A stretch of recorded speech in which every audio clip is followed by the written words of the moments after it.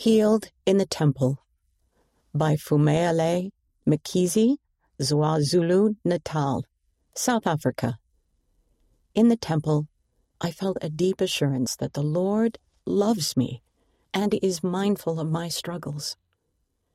Our first son was stillborn in 2017.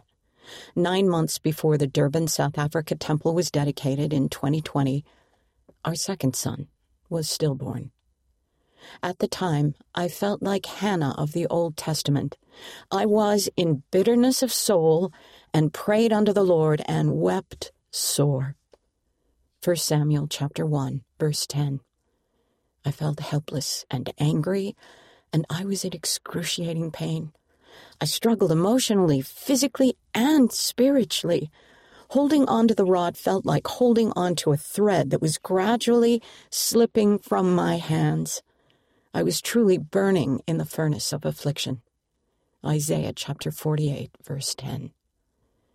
I am so grateful that I received help and healing from my family, the scriptures, and prayer.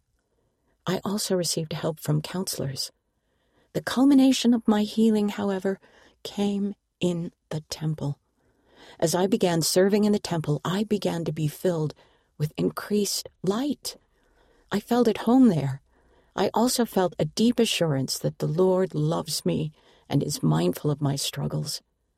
As I continued serving in the house of the Lord, I began to look at the names of my ancestors in a different way. They weren't just names, I realized. For example, that one ancestor was a daughter, a mother, a grandmother, an aunt, a sister, a niece. Her passing must have been hard for surviving relatives.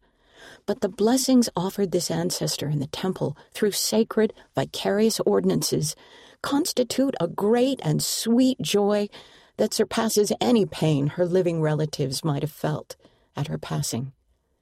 This understanding has blessed me as I have thought about our precious boys, the eternal nature of our spirits, and Heavenly Father's plan of salvation.